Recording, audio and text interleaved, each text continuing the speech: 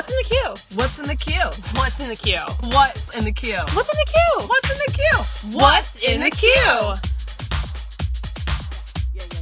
No, okay, so the reason there was $5 or $10, now I don't know what I did with it. It's right here. Oh, thank you. I specifically got cash out because I'm like, oh, I'm going in at 2:30. There's a coffee shop now at our place of employment. Not on my half. Well, on my half of the employment, Yeah. there's a coffee shop. I'm like, oh, this is great. The third shift guy gives me a break about 6. I can go get some coffee and some little donut holes that have a funny name that go with the coffee shop that I'm not going to say. You know the ones I'm talking about. Okay. Timbits. You know, little donut holes. Timbits. Okay. It's a round little donut. Yeah. Yeah, it's delicious. Delightful. They're closed. Yeah. So, third shift team leader is the greatest guy I have ever met. He went out and got like 2 or 3 of us Starbucks, came back and brought us like venti coffees from Starbucks, and somebody else brought donuts into work today. So I lucked into free donuts, a free coffee, free pumpkin spice, which, I mean, you know my basic nature. I need it. I love it. You were there. So I survived today with the universe took care of Emily. See? Yeah. And now that I'm seeing your hair live and in person, Yes. I super duper extra love it. Thank you. You added more colors in than the last time you got it done. Correct. I added some blue Yeah. in. Well, I didn't. I had a lovely lady add it in for me. Because let's be real. So now there is amethyst, fuchsia, orange, and sapphire. Yeah. I dig. I have stripper names in my hair. I contemplate on the regular coloring this mop in fun colors. I get suggestions from people on Facebook a lot. Sure. To do like the rainbows, to do oil slick. Yeah. To just go Princess to town. Celestia the shit out of it. Yeah, because I think they're fascinated with the curl factor. Right. And seeing the color. Yeah. With the curls. Yeah. And I think about it. And I'm like, well, I'm not too good at keeping up on my hair. Even though I am a licensed cosmetologist, it is sad to say, I take care of plenty of other people's hair, just not my own. That's fair. You know, it is what it is. And honestly, the only reason I keep I do the purple in the winter, because I'm not getting into swimming pools. Right. If I dunked this into a swimming pool, it'd be gone in a week, and I'm not gonna spend $80 on my hair every month. No. But that's my me money. Yeah. You know, like that's a little bit of me money that I just set aside. That that's my happy time. That's my happy hour and a half that I get to relax and let somebody take care of me. Yeah, It's never my self-care. spend money on myself. It's like it's kind of nice. I don't know what you're talking about. You're fucking gorgeous. You shut the fuck up. Never. I didn't get my first massage until this year because I'm like, I can't justify spending that money on myself. Yeah. And so somebody very awesome got me a gift card for my birthday, and I went, and then that evening I ended up in the hospital with kidney stone and had to have another kidney stone surgery. When that happens, do you feel like the universe is like, bitch, no? Yeah. I feel like, this person asked me, are you going to go get another massage? And I said, I will, but not my back. Because apparently that stirred it up. The toxins released. Right. Things started moving. Sure. I was scheduled for the surgery at the end of the month. Uh-huh. And, well... JK, LOL, smiley face. Yes. But, it's very, very soon. Okay. Latest, Krishana's Medical Corner. Okay? Krishana's Medical Corner. KMC. I am, hopefully, very soon, going to be getting surgery. I've never been excited for a surgery. But this one I am, because I have been recently diagnosed with hyperparathyroidism. Oh. Big word. I can break it down. Get it. Okay, did you say hyper or hypo? Hyper. Okay, so hyperparathyroidism. Thyroidism. Okay, so hyper means excessive or overacting. Peri means next to, and thyroid is that one gland that produces a lot of stuff that keeps you healthy and keeps you alive. Yes. So your thyroid's freaking out? So my parathyroid, the thing next to the thyroid. It's in my neck. Okay. There's 4 parathyroid glands. And they're like the size of a pea. They're all up in my normal thyroid gland. Okay. And 1 or 4 of them have tumors. Non-cancerous.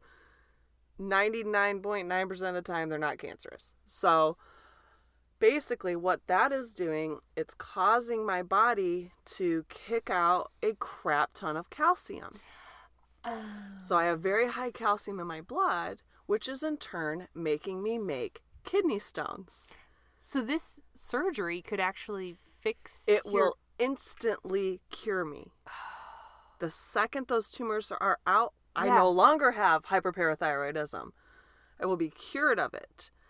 And I should not have any more issues. I should not make any more kidney stones. Except like the normal amount that people make once in a while. And I shouldn't, because my diet is not conducive to it. Okay. So that's where they start. What's your diet? How much pop are you drinking? How much coffee are you drinking? What's, how much are you peeing? Right. Blah, blah, blah, blah. So I've had probably 6 kidney stone surgeries. And I've also have heart issues, and that can be related to the hyperparathyroidism. Oh my God. So I'm hoping this will also take care of my heart issue, and I will be like a new human. Holy cow. Yeah. Krishana 6000. Yeah, and I will be Halloween ready at all times because I'm going to have a 6 to 10 inch cut across my neck, which is a little crazy. Yeah. But I'm okay with it, honestly. Okay. Because I'm like, I like scars. It's a weird thing with me. I like people's scars because there's a story. Sure. May not be good. Maybe bad things happen. It's okay. Maybe funny. It's a story. Yeah. It may be something they just did something stupid. Semicolons. Yeah. But I've always dig scars. The gnarlier, the better. I like them. They're cool. Okay. Yeah. People with scars. Yay. And if I'm like, I have a scar, makeup is magical these days. I can cover that little bad boy up if I want to. Have you seen that Fenty by Rihanna line? Yes. At Sephora? There's a color for everyone. Everybody gets a color. You get a foundation, and you get a foundation, and you get a foundation. Woo! I don't even wear foundation, but I'm down. Yeah. So I'm stoked. I'm really, really super excited to get through the rest of the little tests that they got to do. I got to do a 4-hour scan. So that's not fun because I'm hitting my max limit of getting radiation. Yeah. So. Do they have Netflix available while you get scanned? 'Cause that'd be cool. I'm you could totes bringing in my headphones and having a full charged phone. Okay. And put on some Last Podcast. Yeah. I'm just gonna rock it out. And Good. then after that, hopefully we'll be scheduling this, and hey, maybe I get some bonus time off of work. Yeah. So more time for documentaries, more time for podcasting. More time for Mindhunter. I watched it all. I'm 6 episodes in. I enjoy it. I have a strange attraction to the actor that plays Ed Kemper, and I feel weird about that. Oh, pause. Can we talk about a show on Netflix called The Fall? Sure. Okay. So, for anybody who's into the murderer, serial killer, all the good stuff, raise your hand. My hands up. Pick me. Okay. Pick me. Yeah. So The Fall has delicious Jamie Dornan in it, right? Mm-hmm. He is a serial killer. And I didn't watch the 50 Shades movies. Okay.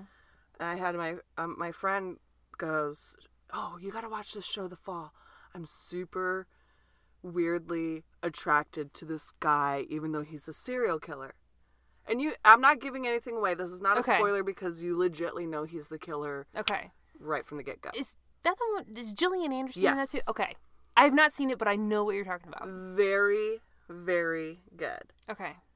I loved it. I want more. Like if we need a fictional week, we could throw that in or something. Okay. That'd be fun. Yeah, and we can take all this out too if we want to. That's fine. It's fine. Well, we can make editing decisions later. Hottie corner of the week. All right. Yeah. Okay. All right. Welcome. This is What's in the Queue? Krishana. Emily. That's us. Yeah. We are not your mom's Netflix. No. We are coming to you still, again, and always and forever inside a closet in Indiana. What are we gonna do if I ever move? As long as you still have a closet. Cool.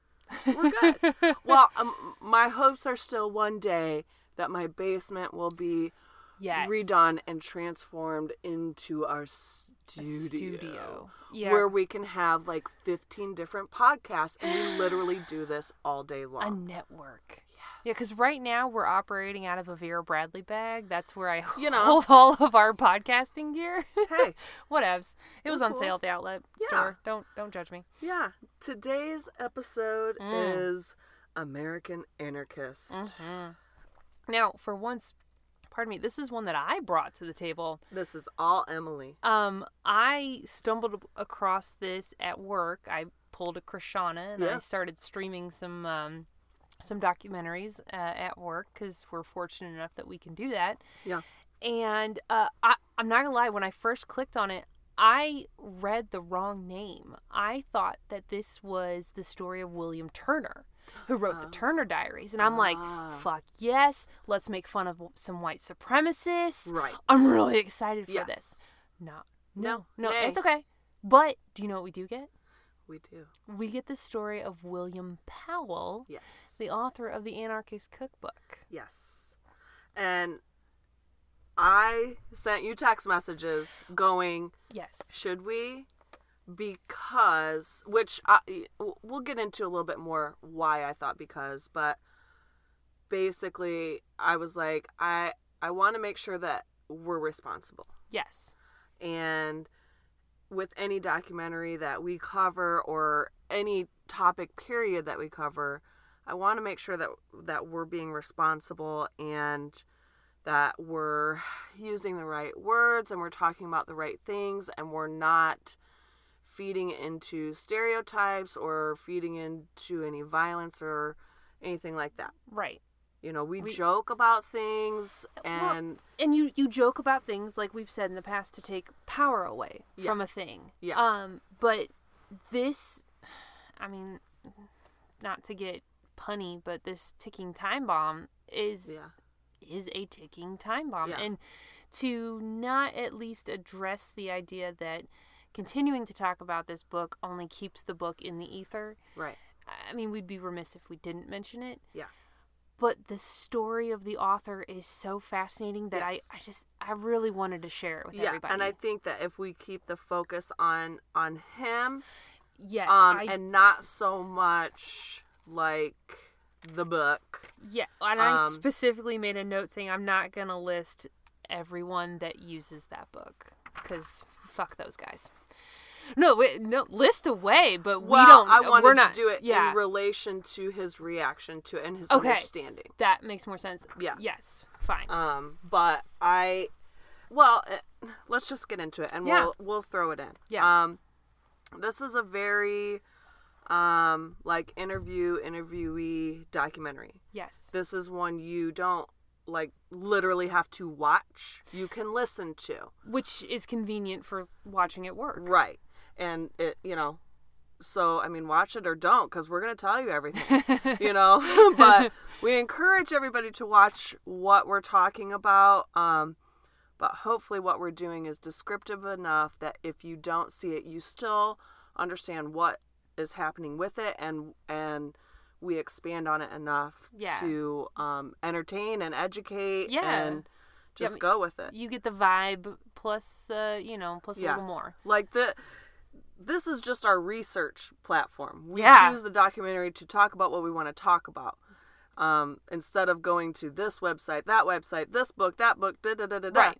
We pull just from these documentaries because I'm a visual learner. I learn way better visually watching and listening to things than I would reading a book any day, hands down. Sullivan Learning Center taught me that. And that's a good thing to know about yourself. Yeah, totally. If somebody shows me how to do something, I'm going to get it better than if they just tell me or I read about it. Interesting. Yeah. I can get it a lot faster. Anywho's, that's why this is perfect for me. This is great. And I'm the reader. Yeah. We're learning, we're growing. Sharing is caring. Anywho's, let's get into The American Anarchist. Yes. Go. Oh, we're done. Bye. Well, and what I love, I gotta stop hitting the mic. Sorry. What I loved about this documentary is that at its base level, it is a story of a man who wrote a book. Yeah. Not just a man, a 19-year-old man. Yes. Angry, pissed off at the world.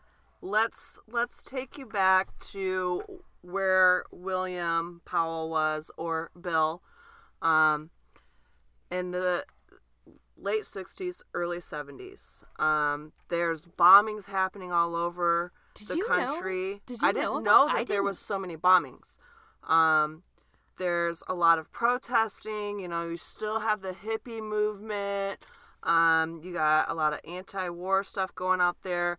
Getting to the point where there's a lot of civil unrest, and are they going to have a civil war? Not unlike what is currently happening in our world today. It's almost as, oh shoot, I forgot to look up the philosopher, but there was a philosopher who had the idea of thesis, antithesis, and synthesis. Woo, haven't even had a lot of wine. But it's the idea that you have the thesis, you have what is normal, what is standard, you have its opposite, which is being oppressed by what is standard, what is normal. The opposite then takes down the normal, and the opposite then becomes the new normal. Yeah. And I swear we go through it every 20 to 30 years. They were doing it in the 60s. We're doing it now. This world literally goes through the same cycles over and over and over again. And so I often have a hard time when people of a more mature age talk about, it didn't used to be like this. This is the worst it's ever been. I said, can you stop and back up to think when you were younger? This was happening. Think about when your grandparents were younger. That was happening. Yeah. It's the same thing. And I think that's part of why I'm a little disillusioned at times with our politics and our system and all that stuff, because I'm like, it's literally the same vomit coming back out all the time, just a different face. Yes. But let's talk about Bill. He was born in the States. His dad was he was a spokesman for the ambassador to the UN. Yes. And when Bill was 2, the family moved to the UK. Yes. So he's got a little bit of an accent. Not too much, but little things. Place. Yeah. You can tell he's a world traveler. Yes. Well, and you can tell he probably puts a U in favorite. Yeah.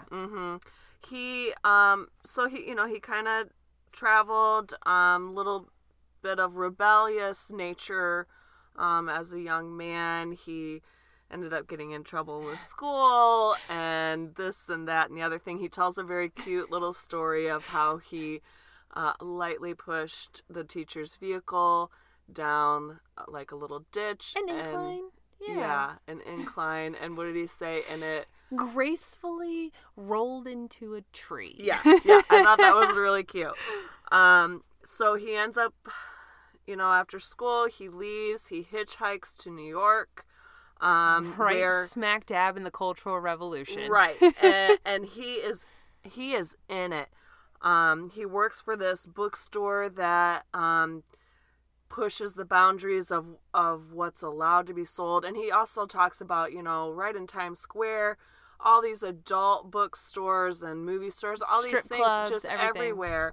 But yet, anything that, talks about anything against the government or things like that, that's no. Right. So he's growing increasingly angry at what he sees, and he's really involved in all these movements for bringing a better change and trying to promote peace. But now we're getting to the point where all these peaceful things aren't working, so let's elevate it up. Escalate. Yeah. And it got to the point where there was going to be what they called a yip-in. Mm-hmm. And it's like a sit-in for all the yippies, which Mm-hmm. I think is a derivation of hippies. Yeah. Maybe it's like the East Coast yippie to Yeah. West Coast hippie, like Yeah. Biggie versus Tupac or It's something. like the 70s version of a hippie. It's like the hippie and the yuppie came together. Oh, had a little protest, baby. Yeah. No, but everyone got together in Grand Central Station, and they were having this, basically a peaceful assembly until two dummies got up on top of a clock tower, destroyed some property, and then the cops came in. Yeah. And the way the documentary described it was like looking at news coverage of Ferguson. Yeah. Like, it was just police batons, tear gas, rubber bullets. Yeah, they were going crazy. Yeah. So, and this only fueled him more to the point where he spent 4 months writing the Anarchist Cookbook. And he kind of says, his 19-year-old mind was hoping that this would bring about the change that he wanted. And so a quick little snippet about the book. It has a lot of talks about revolution and overthrowing, and then all the things one may or may not need to wreak havoc. I wrote a list of of a lot of the things that are in the book. We could I probably, still don't know if I really want to talk about it. I don't know that we necessarily... We can call them guerrilla tactics. Yeah. How about that? Yeah. I did write down that Abraham Lincoln quote. Yes, go ahead. Okay, so apparently Lincoln once said, "This country, with its institutions, belongs to the people who inhabit it. Whenever they shall grow weary of the existing government, they can exercise their constitutional right of amending it, or their revolutionary right to dismember or overthrow it." Yeah. Which is Basically kind of his sets up- summation of his book. Yeah. Like, he wanted to democratize this knowledge. He felt that only the government and these both right and left-wing extremist organizations had access to how to exercise, what did Lincoln say? Exercise their revolutionary rights. Yeah. And he wanted to put that knowledge into the hand of the everyman, so that the everyman had as much a chance to I don't want to say fix the world, but that the everyman had access to this knowledge. Yes. Just as much as the government. And he does talk about that pretty much everything that he used in the book was readily already available in the library. Yes. And having, had my hands on plenty of Army TMs and operational manuals and training manuals, and that's all out there. Yeah. It's all public access. Well, and now with the internet, it's out there. all this is out there. We're not going to tell you leave how to it Google alone. it. Yeah. Leave it alone. Yeah. It's none of your business. What do we say at the end of every podcast? Don't be a dick. Yeah. Don't.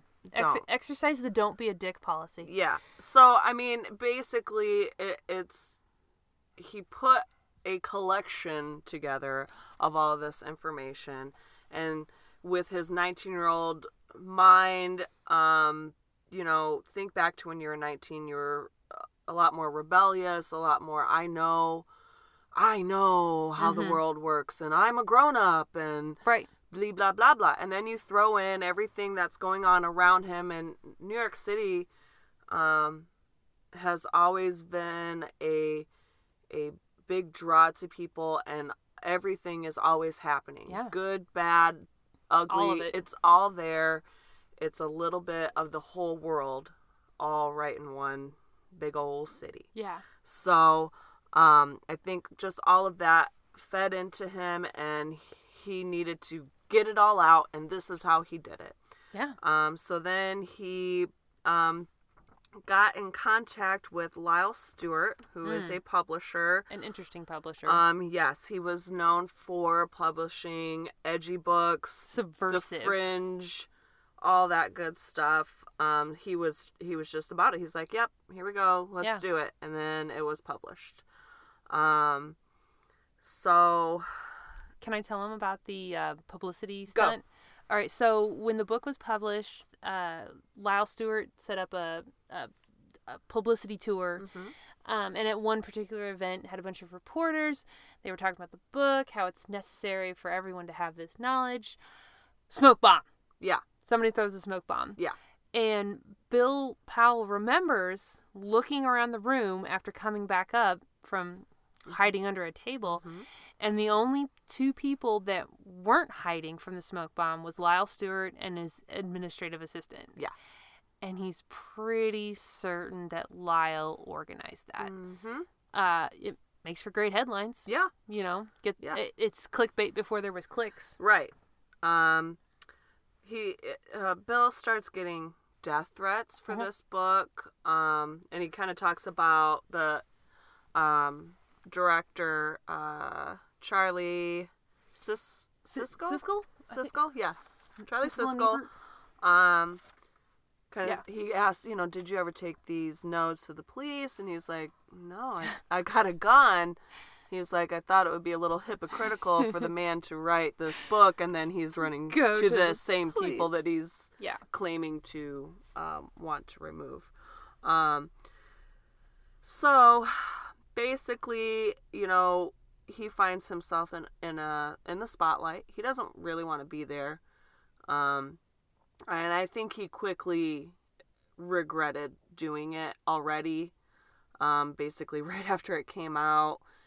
He talks about going on with his life. He went to college to become a teacher of kids with emotional and learning disabilities. Another one of those. Hey, yeah, that's kind of like you. Like you're not you personally, but him. Like, oh, you're helping somebody with some anger issues. Yeah, and I think a lot of that is. He grew up. Yeah. He matured. I made a flowchart. Ooh, girl, that flowchart is flowing. We'll get into my flowchart about young anger kids here in just a second.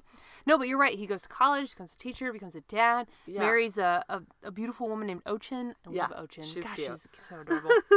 They travel the world. They go to a lot of places in Africa, a lot of places in Asia.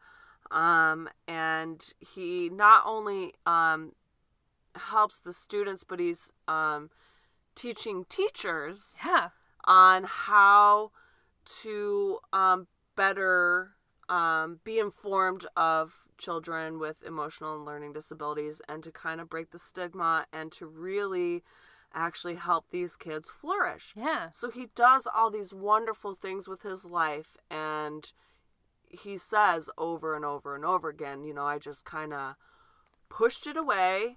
I didn't want to think about it anymore. That wasn't me anymore. And I just didn't pay attention. Yeah. And this is not the only book he's written. He's written several other books after it.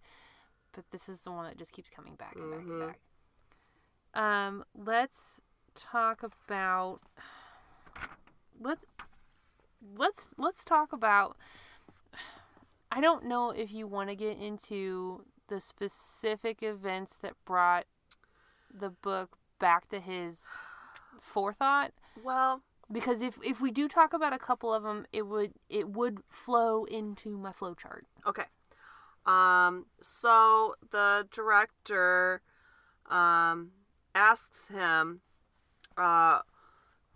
when did he become aware that his book was being used for bad? Right. And he immediately says Columbine. I was in high school during Columbine. Same. I remember they did actually lock us down. Really? Yeah. Where, in Indiana? Yeah. Really? There was an announcement with a code word. Then all the teachers got on the phone, and then, you know, they kind of decided to talk to us about it a little bit. And 1999, I was a junior still. Okay. That was my freshman year. Yeah. Yeah. Can I tell you something about Emily? Yeah.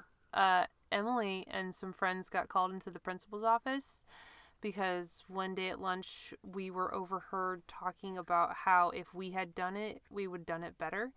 Oh. Yeah. Like, we didn't have plans, okay? Like, I'm not telling you this story to make me sound like well, I am telling the story to make me sound like an asshole, because I am an asshole. But, like, I just remember we had so many discussions about these two dumbasses. Yeah. Because, like, just go fuck yourselves. Like, you're Yeah. not that fucking cool with your goddamn black trench coat. No. Oh, we're talking about him. I'm sorry. Okay. Focus. You know. Sorry.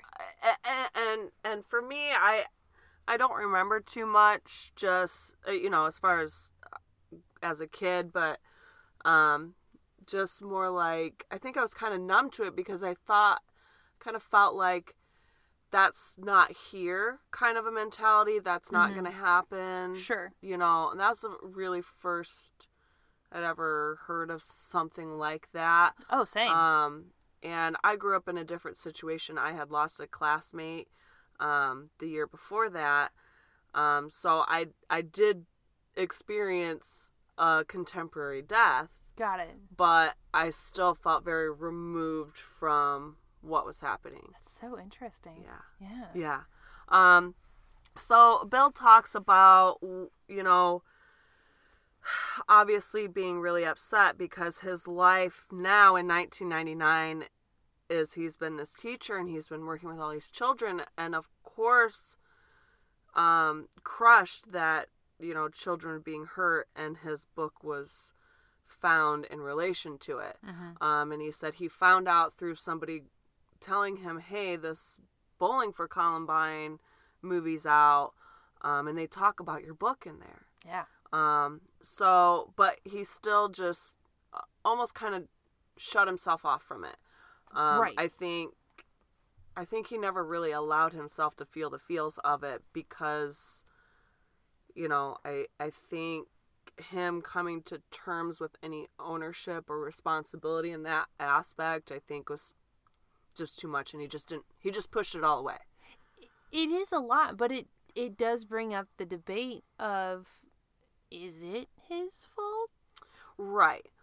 I mean, he didn't. And we'll go into that okay. a little bit.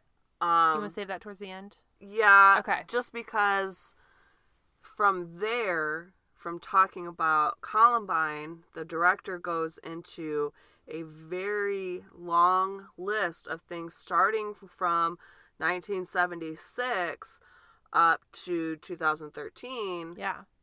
Of lists of bad things happening in our country and in London that this book was found in relation to. Mm-hmm. Oh, well, let's not forget ISIS. Yeah. They're using it too. Yeah. So. And you can kind of see his face a little bit. He's very good at probably hiding his true emotions about it. You know, like, he kind of just had this, like, face of, on the inside he was probably going, holy crap.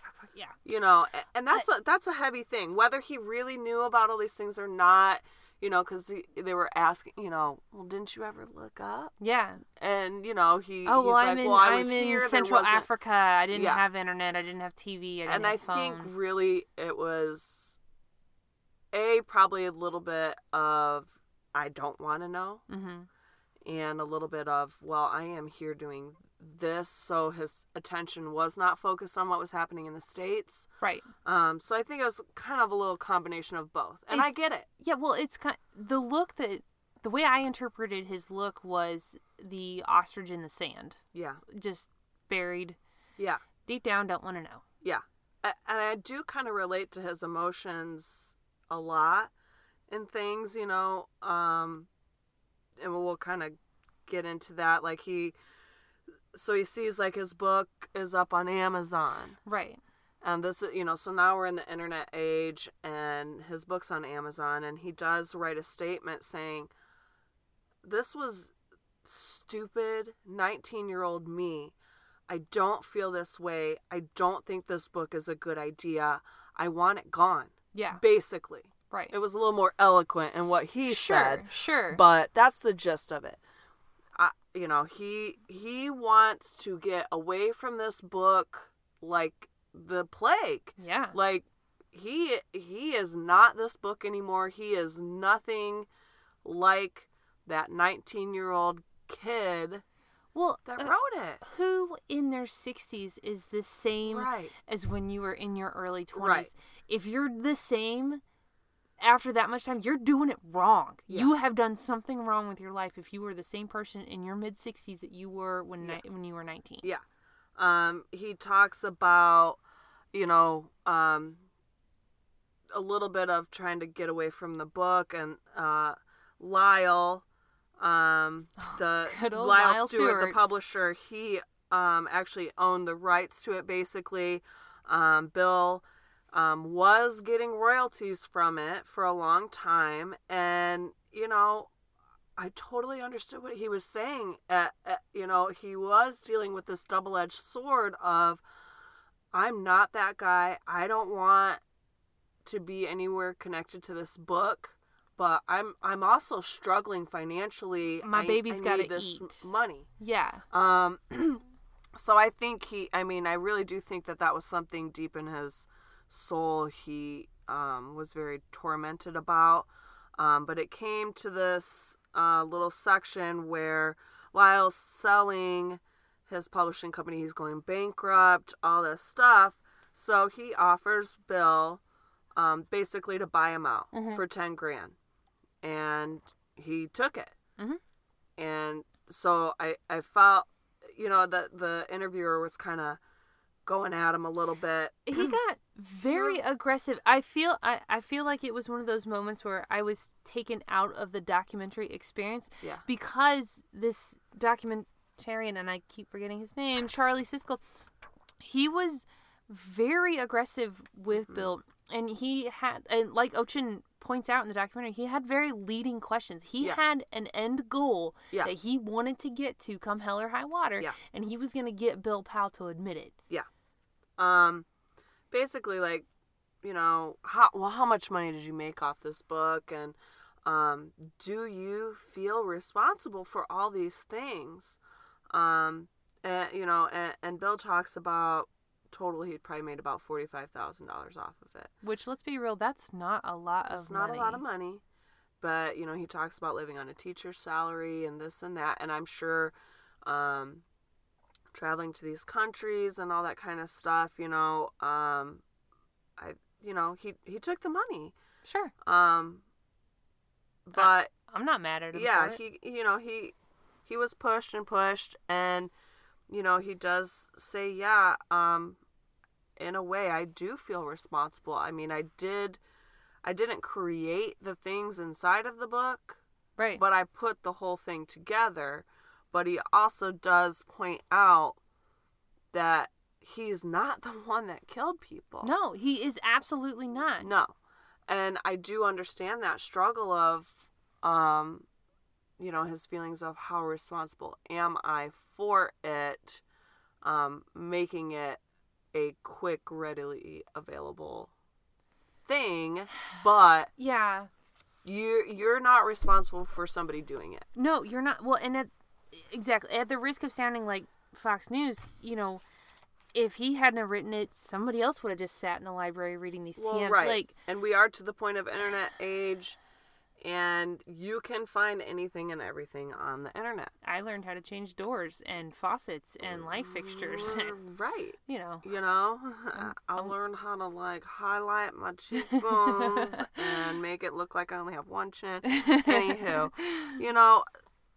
so, and that's where I started going, okay, so, Emily, is this us promoting that as well? And that's kind of, that point in the film is kind of where I was like, I could tell. I felt his same struggle in that moment of, is this a responsible thing to talk about? Right.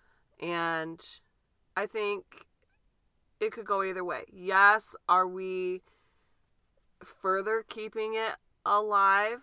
Like, Bill does not want this alive, but yet he also did the documentary, which is also further keeping it alive. But I think he just needed to explain himself a little bit. I think for his own peace of mind, and to just really, like, this is me now. I'm not this guy. I'm going to get into the flowchart now, because this is a good. Okay, so Bill brings up the point that, everyone when they're young, like we were talking earlier, they know exactly how to fix the world. They know exactly what needs to happen. Yeah. And there are some people who are young, angry kids. Yeah. I think a lot of people are young, angry kids. A lot of people are young, angry kids.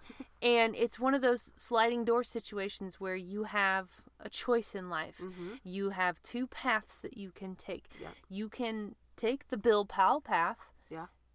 And you can, write a book and be pissed off at the world and then go get a great career as a teacher serving underserviced kids and who also have anger and emotional issues, who need help processing that, so that they don't take that other path that Bill didn't take. Right. That path that those two fuckheads in Colorado took. And everybody else that's used this book, I'm not even using their names. Yeah. These fuckheads that used this book to hurt innocent people, they took that other path of violence and anger and hatred. And they took that fear leads to anger, leads to hate, leads to the dark side. Like, there are the two paths that you can take. Yeah. And I think by talking about Bill Powell, we are promoting the light path. Right. And not the dark path. Yeah. We are Skywalkering the shit out of it. But we're like Luke and laying it. We're not Ben Soloing this. Wait. I will actually you on this. I do apologize. I know. My queen of the nerds. Like, Emily, you could have the most detailed Star Wars podcast that I think would even mess with the most Star Wars fanatic. Like, they'd be like, holy crap, this girl just blew me out of the water. And it's extra awesome that you are a girl, because this is, not just stereotype things, but it's typically like, don't say it's a boy thing. Well, but that's the stereotype of that it's... We're changing it. Right. We're changing it. But you know what I mean? Like, when you think of, like, somebody's being super into this space, galactical, good versus evil storyline of the world...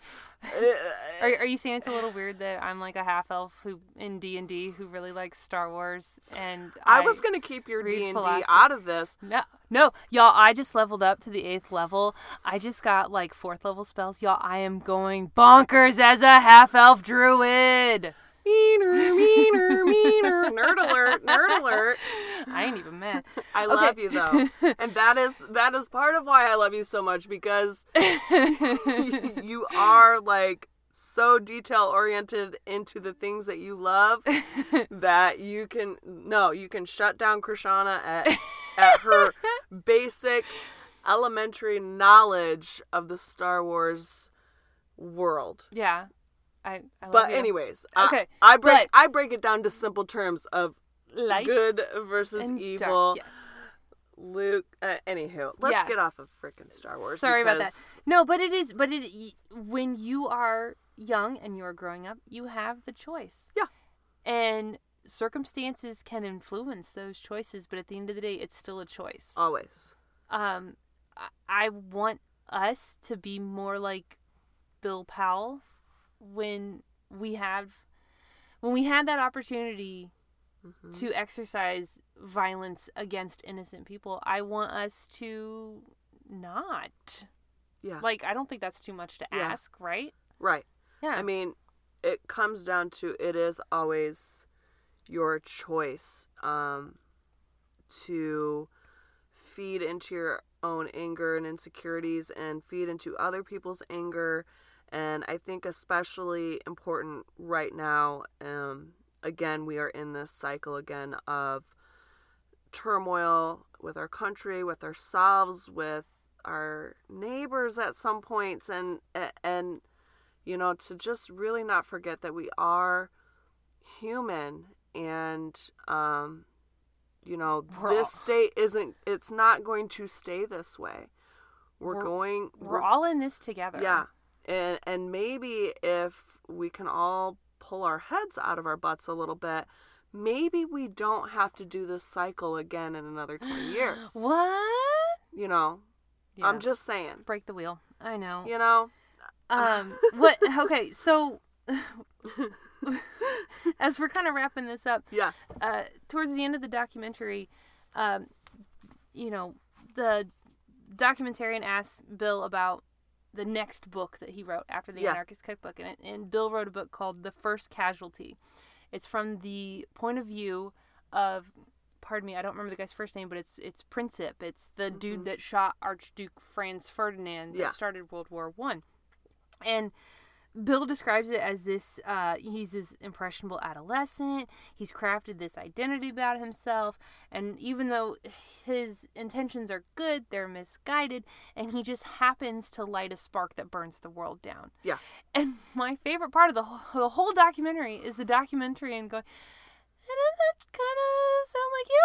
Yeah. Like, just a little bit? Like, it ends up being that, you know, Bill is this Prometheus, this, you know, he opens Pandora's box. Yeah. He coalesced this book of evil, basically. If you want to get light and dark on it, fine, whatever. But he coalesced this knowledge into one book, and it, like any tool, it's just it all depends on whose hands it's in. Exactly. And that is the overriding theme too. You know, your 19-year-old brain is not your 60-year-old brain. Better not be. And you still have the choice. The information, the control, the thoughts, all these things, you know, at the end of the day, it's still your choice. Yeah. Are you going to do harm to someone else? Or are you going to bring about peace and light? Like Bill did, you know, working to help affect teenagers that could have gone down that alienated and emotionally isolated path and pull them back from that. Basically, don't be a dick. Yeah, don't be a dick. Yeah. And we talk about a lot, you know, because we choose heavy frickin' topics to talk about. I'm getting asked, are all of your podcasts going to be dark and depressing? I don't think this one's going to make anybody cry. No. We didn't have a lot of jokes in here. This is a deep one. Oh, hey. Yeah. Can I tell you a funny story? Yeah. First time I watched the documentary, I skipped through the end credits. Yeah. I missed the part where Bill Powell died. Oh, shit. R.I.P. Bill. I didn't know either. You know? Yeah. No, apparently. Sad face emoji. Apparently, about a year after they started filming, he passed away. And that's why Ochin went ahead and wanted the documentary done in his honor to get his side of the story out. Well, that just made me super sad. Don't cry. This is the episode where nobody cries. Krishana. You know. Yeah. Well, thank you, Bill, for changing your life.